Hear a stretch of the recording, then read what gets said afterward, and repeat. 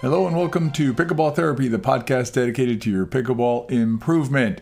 This week we're going to be talking about how to win firefights. What do you do when you're facing that banger, that player that's just coming at you hard all the time?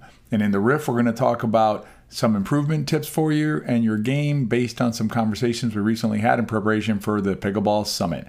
So if you're ready for this podcast, let's jump into it. Before we get into the main section of the podcast here, I wanted to remind you about the summit. We're about 8 days away or so at the time of recording from the Pickleball Summit beginning. It's going to be an amazing summit. We have a list of presenters that is like nothing I've ever seen in pickleball. We have about 30 presenters in all different parts of pickleball and also parts that are next to pickleball, things like getting your body ready to play, equipment, things like that. Again, I've never seen a list this comprehensive of pickleball expertise and knowledge in one place. So make sure you sign up for the Pickleball Summit. I'll link to the registration below. You're not going to want to miss this summit. Recently, Jill and I were visiting our family up in Ohio, and I took some time to walk around the pickleball courts that are literally a couple blocks away from their, not even a couple blocks, a block away from their house, and walked around, see what's going on, kind of put my finger on the pulse of what's going on out there, pickleball and how people are playing it. And one of the things that I was reminded of is how fast it normally is in rec play. In other words, how hard the balls are hit, how the exchanges happen. I like to think about them in terms of firefights. There's a lot of firefights out there, people just banging at each other. You know, the ball's just coming fast and furious back and forth. Given that most of rec play or a lot of rec play involves firefights, the question is, what strategy are you using when you're out there playing that game, when you're out there playing in that firefight situation? You certainly need some sort of strategy in order to play in that environment, just like any environment. But you need a strategy that's specific to the hard-hitting firefight, just back and forth of rec play. So I wanted to give you 3 options in this podcast and then give you one more specifically or more in detail that might help you deal with those firefights. So let's go through them. So the first option that you have when you're out there is to simply hit harder than anybody else. So if you are hitting the ball harder than anybody else on the courts that you're playing on in your group, then you're probably going to win a lot of the firefights because you hit harder than everybody else. And so your ball it'd be harder for them to control your ball and you'll win those firefights. So that's one option. Another option is you can learn how to do a counterpunch. So counterpunching might seem like I'm saying the same thing about hitting harder, but it's not necessarily the same thing. An effective counterpunch can be directed at your opponent's feet. So it doesn't have to be harder than what they're hitting, but it does have to be angled properly to either an open space or to the feet of your opponents, thereby overcoming their power with placement and with a little bit of pop, but not as much pop as they have. That's a counterpunch. So that's another option. But what do you do if you don't have a good counterpunch or, the other players that you're playing with hit harder than you? Are you stuck? Is there nothing you can do? Good news is the third strategy I'm going to give you in a little more detail in a second will help you overcome the potential disadvantage of playing against someone who hits the ball harder than you when you don't have good counterpunch.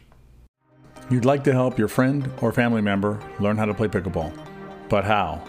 Now it's easy. Pick up a copy of Play Pickleball, A Beginner's Guide. It's the most complete guide to playing pickleball.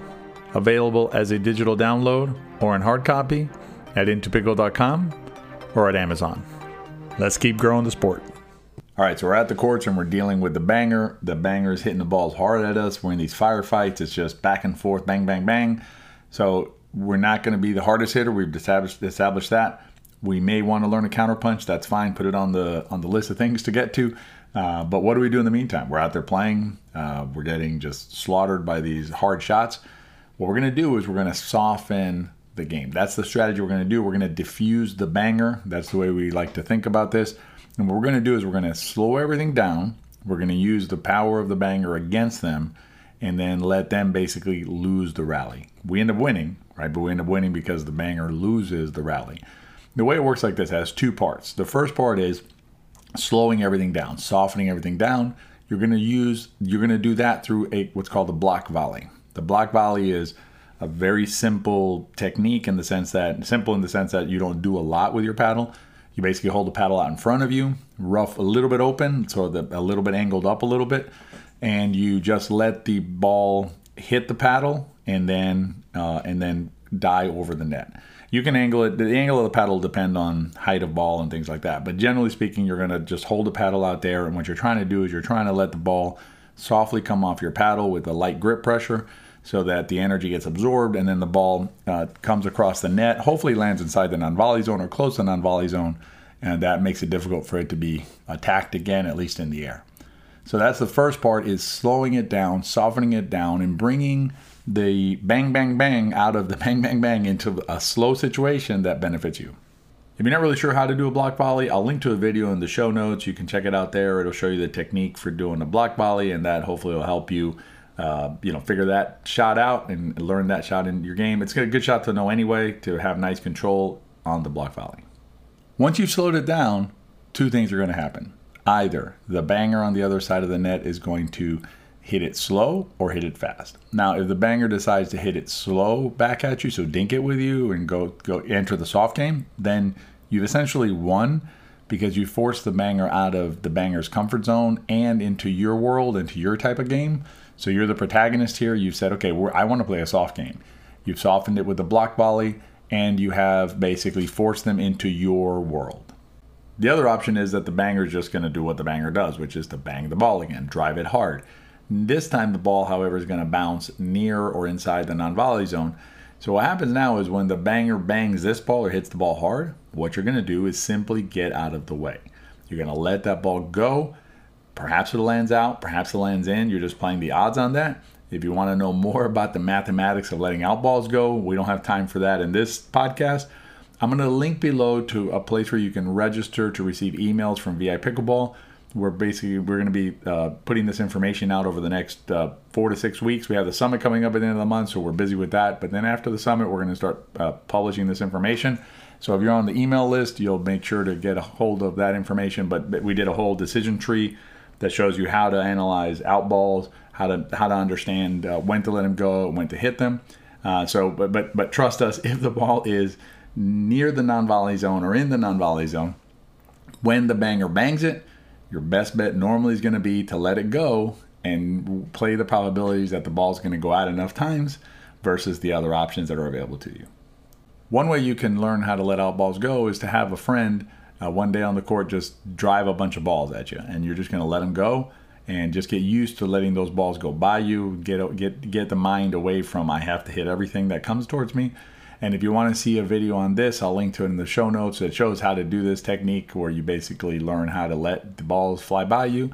And again, the idea is that enough of those balls will land out so that it makes sense to let them go. Next time you're playing against a banger, which is likely to occur the very next time you play pickleball, consider using this strategy where you're going to first soften the game, get out of the bang-bang situation, and then the second shot, if they go hard again, you're going to let that ball go. And enough balls will land out based on probabilities, so it's a good strategy for you to give it a shot and see how it works out for you. Trust me when I tell you that nothing frustrates a banger more than to watch their drive land harmlessly out of bounds. It'll drive them insane, and you will be the protagonist of the game, controlling what happens and setting the tone, and hopefully winning the game. In the riff, I'm going to talk about pickleball improvement and share with you some thoughts about how you can improve as a pickleball player. Stay tuned for the riff. You've studied the pickleball videos, maybe read a pickleball book, taken a lesson or two, but there's just something missing, something to complete the whole picture. That's where VIPickleball comes in. VIPickleball is the most immersive pickleball learning community available today. You can check out more information at wearepickleball.com. See you in the community. This week I had the pleasure of interviewing Pickle Pong Deb Harrison, one of the best players in our game. She's been playing the game for about 17 years. She's a content creator, has really good videos on YouTube. You can find her under Pickle Pong Deb there. And, just an all-around great player, understands the game, has been at it for a long time and very successfully. And in chatting with her in preparation for the summit, and again, if you haven't registered for the summit yet, I'll link to it below. Make sure you check out that summit. It's going to be amazing. But one of the things she said when we were chatting was about, improving as a pickleball player.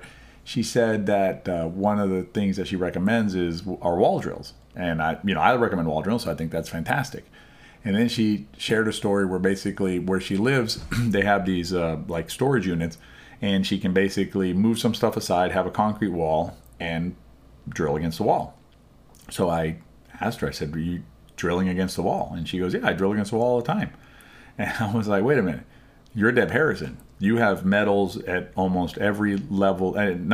She has medals at every level, medals in every, nationals, U.S. Open, regionals. I mean, you name it, she's medaled at the highest level, right? She's played in 4 or 5 age brackets during her time, and she's playing at the highest level in those brackets and medaling at those brackets. But today, in June 2021, Deb Harrison is still hitting against the wall. So when we think about ourselves and improvement in the game, don't discount techniques or approaches that may seem too basic. Like you could say, okay, I'm a 4.0 player, I'm a solid 3.5, I'm getting to a 4.5, whatever your number is. And so wall drills just don't work for me. I need on court with spin. I'm in a different level of my game. If Deb Harrison can benefit from wall drills, and I can assure you that when I've used wall drills, it's helped me, then wall drills are good for you. So consider using some of the basic tools that are out there. Don't discount them because they seem too basic for you, and keep using those in your game. Remain humble about your learning and your continuing to improve in the game, and it'll definitely behoove you or work to your benefit to do that. That's what we have for this week on Pickleball Therapy. Hope you enjoyed it. If you liked it, give us a rating on whatever podcast platform you're using. That'll help other pickleball players get this podcast. The other thing is, if you liked it, share it with your friends. Remember, if you liked it, they probably will too.